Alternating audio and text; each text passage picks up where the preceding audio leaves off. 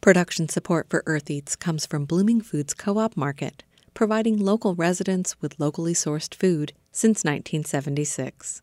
Owned by over 12,000 residents in Monroe County and beyond. More at bloomingfoods.coop.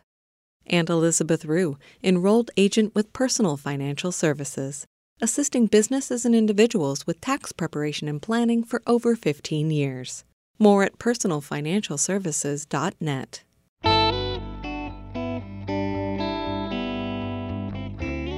From WFIU in Bloomington, Indiana, I'm Kate Young, and this is Earth Eats. And I talk to them constantly about activism, food justice, systematic oppression, food equality, food access, food security.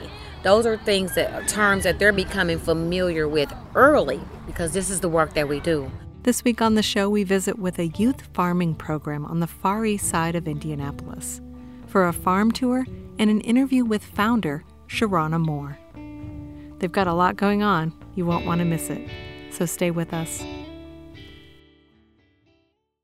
Let's start with food news with Renee Reed. She's got one story from Chad Bouchard this week. Hi, Renee. Hello, Kate.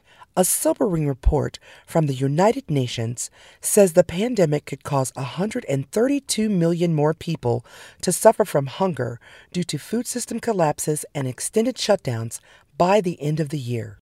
That's in addition to the 690 million people already undernourished last year, an overall increase of about 19%. David Beasley, head of the World Food Program, said nations need to invest in hunger relief to avoid mass starvation and other significant issues. The report calls for a transformation of food systems to decrease the cost of nutritious foods and to boost affordability of healthy diets. World hunger was in a steady decline until 2014, but numbers have since increased by about 60 million people. African countries have the highest rate of undernourished in the world at 19%, which is nearly double the global average. Asia has the highest total number, with 381 million people undernourished in 2019.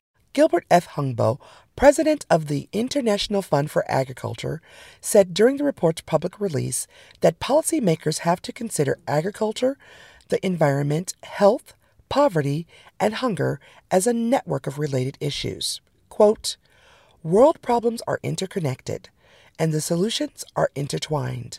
The current pandemic is a wake-up call to all of us." That report comes to us from Chad Bouchard. For Earth Eats News, I'm Renee Reed.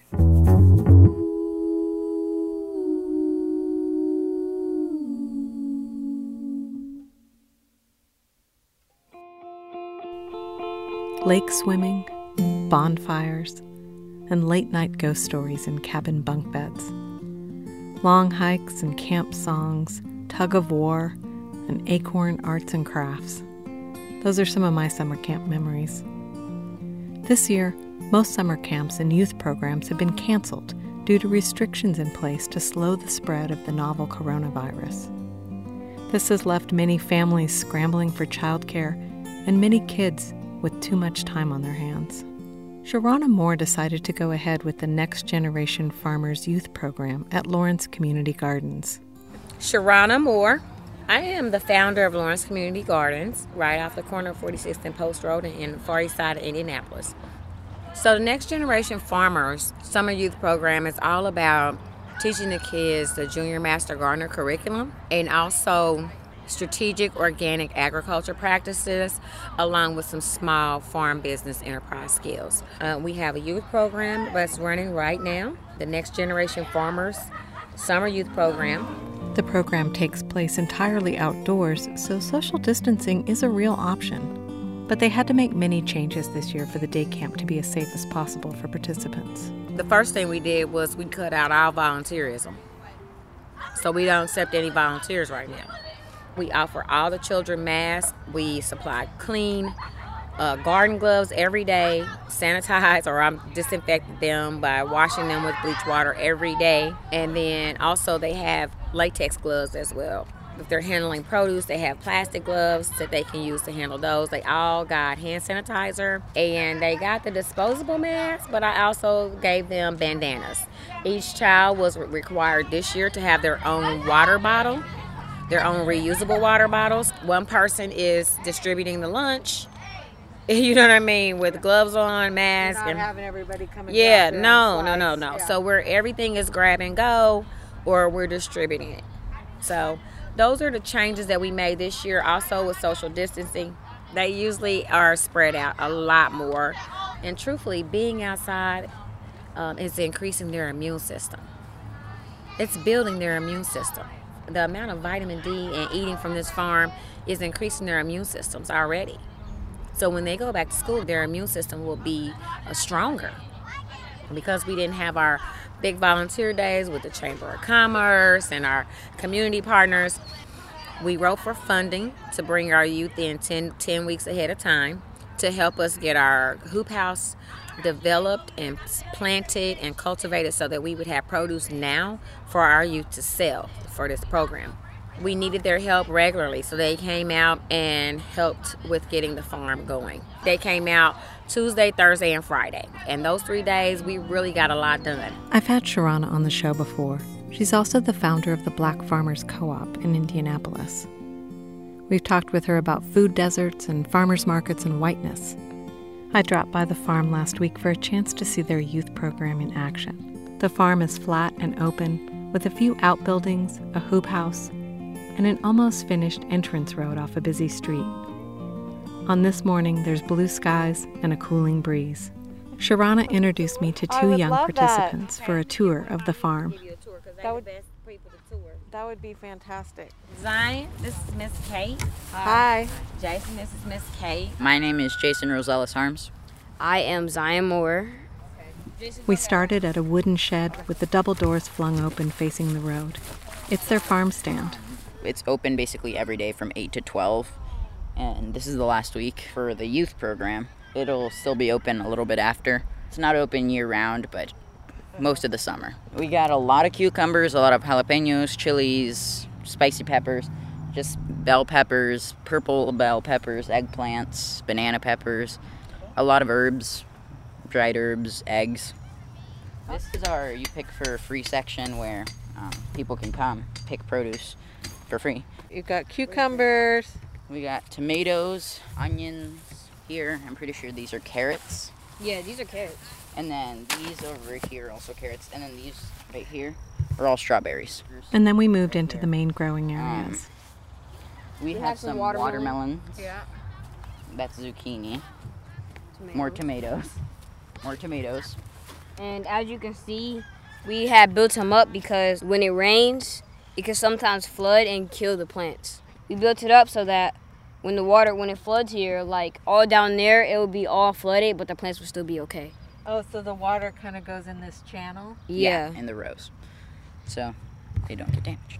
That's great. And has that happened this year? Oh, What? yeah. There's a lot of water. Next stop was the chicken coop. This pipe right here is watering. That other pipe here is a food thing. And if we go in, this is where we get all the eggs from. Oh, that's so cool. Those chickens right there are the ones that have the males of the group. And the other here, chickens are all female. here's a fact. Chickens don't like water, so how do they bathe? They take a dirt bath. They use their feet and loosen up the dirt until they can like kick it up on their back, and it keeps them cool. And so how do you keep them safe from like hawks and stuff like that? Well, We just built a fence around it so that predators can't get through, and he built a roof over it so that no flying animals could get inside or nothing could crawl up in there. and during the day, we keep a close eye on them, make sure they don't go too far. And at the end of the day, we take a head count for the chickens and make sure they're all there. And then you put them inside. Yeah. So that's something that has to be done every single day, right? Yep. At the bottom right here, this is basically the same thing that was over there in the rows, so that it won't get really wet in there, so that the water would be all in there. It won't be really wet. So it's like a drainage ditch, Yeah. or almost like a moat. Yeah. Wait, step over here a little. 'Cause that rooster, he's gonna attack you. They keep chickens mostly for the eggs, but they do have a couple of roosters in the Well, flock. if that other one that's kind of small and got the long tail, he's kind of the mean one because if you just run from him, he'll chase you. That other one, if you go close to him or try to pick up a chicken or mess with them, he'll go attack you. He's kind of the real main male rooster. chicken. And the other one, he's kind of like the second male chicken. He came second.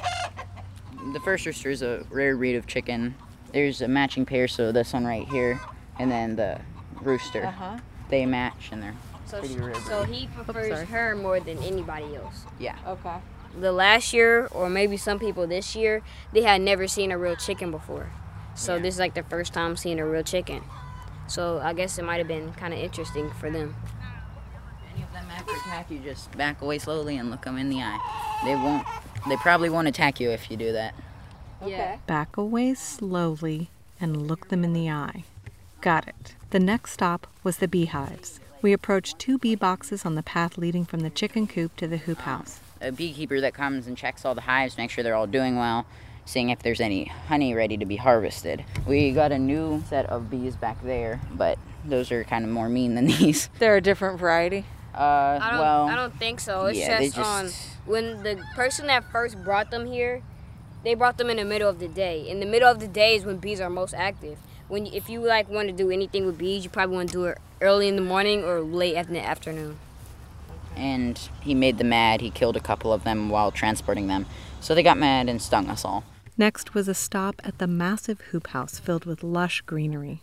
We have a lot of jalapenos. We got okra.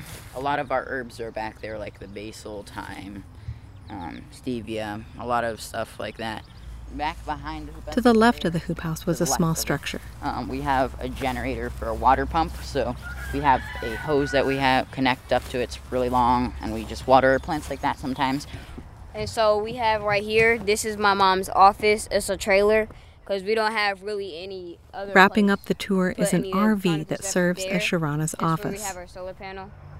And so she just does all her office work in there. Okay. And our farm stand has solar power on it. So you have a little bit of electricity in Yeah, a little bit. Yeah. I asked Jason and Zion about their interest in the program.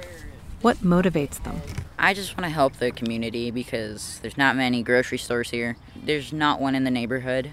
All of them are on Pendleton Pike, and there's no sidewalks to get to those or buses. Do you also enjoy growing food? Like, do you have an interest in farming?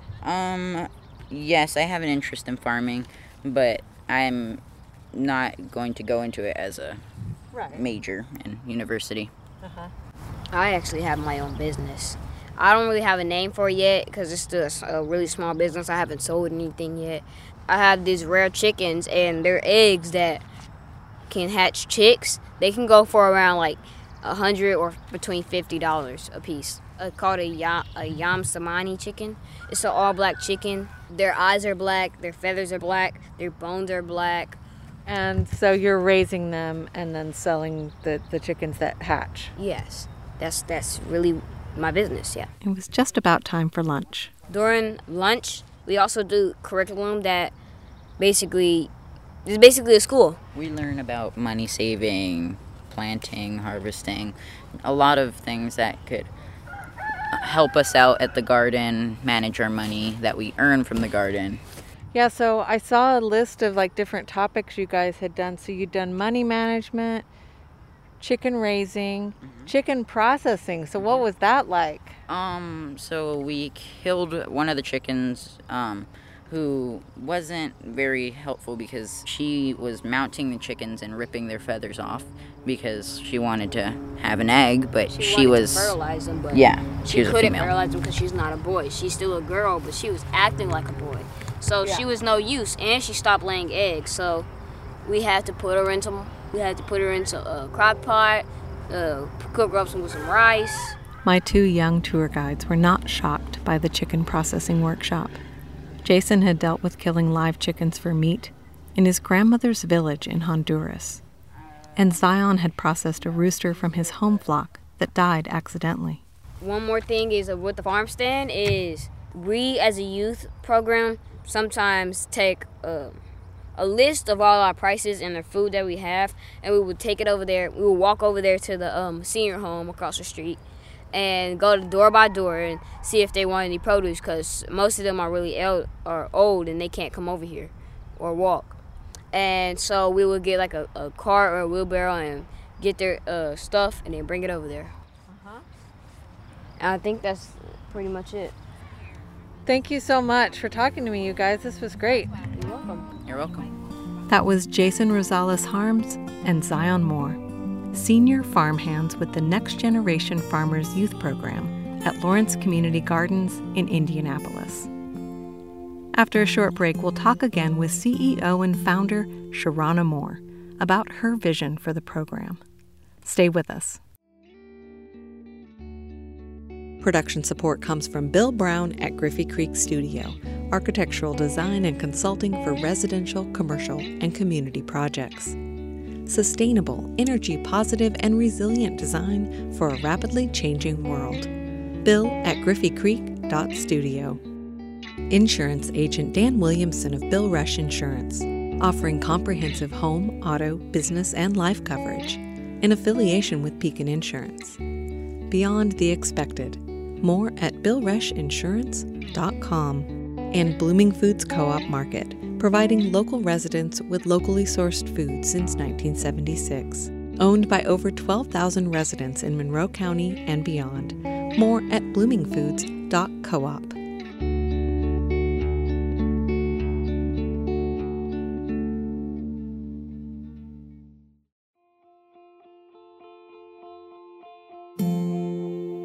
You're listening to Earth Eats. I'm Kate Young. After my guided tour of the Lawrence Community Gardens, Sharana Moore got the young farmers set up with lunch. There were some changes also with food this year. So normally we get our food from, our students get free lunch from the township schools, Lawrence Township Schools. Well, this year Lawrence Township Schools wasn't doing free lunch. So now my funds, some of the funds are diverted to providing them with lunch. The options are not always healthy as I would like for them to be, but they get lunch while they're out here. Once the food was safely distributed, we stepped into the shade of the farm stand to talk about Sharana's vision for the Next Generation Farmers Youth Program. So we teach them how to cooperatively work together and systematically grow food to become their own farmers market. So students have a chance to learn. They learn how to become the master of their produce items. If they're growing tomatoes, they don't learn everything there is to know about that growing tomatoes, so that they can produce a quality tomato crop. Now, if their friend or neighbor is growing cucumbers, then their friend or neighbor is learning all there is to know about cucumbers, so they can grow a quality crop, as well as the health benefits of the produce that they grow, so they can communicate those things back to our customers who come through. They learn how to take care of chickens. They learn basic beekeeping skills. And this year we had about 8 students sign up to be sponsored to take a beginning beekeeper class. So next spring they'll come back and they'll be the owner of their own hive out here. So they'll have all their equipment in their hive, and they learn the importance of bees. So that's another value-added item for our farm stand and for the kids to be able to make money off of. All of the produce that is being harvested, that is sold at their farm stand, is donated from our garden to their program. So they earn profit sharing, but they're learning inventory, overhead and profit, data collection, record keeping, all those important things in order to run a small business. So they count the register down. They learn how to do financial transactions, cash and credit cards. We even take SNAP here. So this will be our first Saturday. This upcoming Saturday will be our first Saturday being open. I wanted to hear about the stipend structure in place for program participants. Junior farm hands make $50 a week stipend, plus they earn profit sharing off of what's made at the farm stand. Senior farm hands, second-year students will make $75 a week and still earn profit sharing. Third-year students earn $100 a week and still earn profit sharing. And then also the senior farm hands this year we got some extended funding to keep on a few. So they'll continue to work out here Tuesday and Thursday from 5 to 8 and on Saturday 10 to 2. So our farm stand will be open 3 days a week. and they'll continue to earn profit sharing plus a stipend every week for just continuing to work out here. We'll be able to keep 4 or 5 of them. The senior farm hands are actually team leaders. So when they come back their second year, they've learned everything. They're nominated by their peers, which is important because peer observation is really important, right? Their peers are observing their work ethics, their character, their behavior, how they treat other people, their knowledge here at the farm. So their peers are paying attention. As a senior farm hand, they are a leader, a team leader. So it's their job to make sure in their team, the junior farm hands have to look to their senior farm hands for resources, information, correct way to do things here at the farm. So it's nurturing their leadership skills as well. I asked Sharana about the logic behind offering the stipend. But first of all, we're working to reduce youth crime. By giving these kids a stipend every week, they're not going to be out opening up car doors stealing change. They're going to feel like their work has worth. So they get their certificate in the end, and parents were looking for stuff for their kids to do. But understand, $50 a week is not a lot of money. These kids are out here because this is absolutely what they want to do. It's more to growing food and being out here in the sun and being hot and dirty every day than just $50 a week. What they're doing is, and I talk to them constantly about activism, food justice, systematic oppression, food equality, food access, food security. Those are terms that they're becoming familiar with early because this is the work that we do. Why do we grow here? We grow here to fight food insecurity. That's why we're donating half of what we grow to the pantries. But we're also here to add or improve food access for our community. There's nothing else in this area where people can go and just get fresh, organic, local food. Going to the grocery store is not freedom. The grocery store still controls what we eat. Being able to grow food and be in control of your wellness is true freedom. And so that's what we talk to the kids about. We also talk to them about investing in their communities as they get older, building in their communities, building businesses here, building your homes here, not just taking your families and moving outside the community because there's issues here, but being a part of the solution in the communities. So those are other things that I talk to them about all the time. It's about learning how to be sustainable. You can grow enough food to take care of yourself and your neighbors at your own house. Doing it systematically in your neighborhood means that everybody in your neighborhood eats. Now, we don't worry about the grocery stores closing because we're going to go farther away and we're going to buy our sugar and our flour in bulk, and we're going to come back and we're going to distribute amongst our neighbors. We're going to buy that collectively. But our community should be able to be sustainable just by our own efforts. And that's what we're teaching them, how to homestead. Because we don't expect the grocery stores to come back. They'll have to gentrify our whole neighborhood for the grocery stores to come back. At the way things are right now, the economic foundation of this neighborhood, the medium income of this neighborhood, grocery stores aren't coming back. More and more businesses are leaving. They have to be aware of this. This is awareness at an earlier age. This is rebuilding and building a new nation. That's what this starts with. This small group of kids, this is building a new nation. Food is justice. It's equality. It's the one thing that no matter what color you are, what gender you are, no matter what religion you are, we all eat. Everybody eats. This is about justice for all people right here. They need to know that. I'm eating lunch at the same time, so excuse me. It's okay. I got to eat lunch on the run. I asked Sharana what she had in mind when she offered a chicken processing workshop in a youth program. The chicken processing was, we sent out permission slips to see if parents wanted. There were some parents that didn't want their children to see that. But I need them to understand, when you order 6 chicken wings, how many chickens gonna die? We need them to understand the importance of why we're growing food and where these chickens fit in the cycle of the system here. They also learned how to butcher a chicken. So if you buy a whole chicken in the store, where do you start cutting it? It was more to the whole process than just the slaughtering, the processing the chicken. And as we learned from Jason and Zion, they're learning a lot more than how to process chickens. They have to care for them every day. We have 5 teams, and each team is assigned a job duty for the day. So during the course of 5 weeks, they take care of those chickens 5 times. From feeding, watering, collecting eggs. Maybe they have to clean out the coop and put new hay down. They understand their behaviors.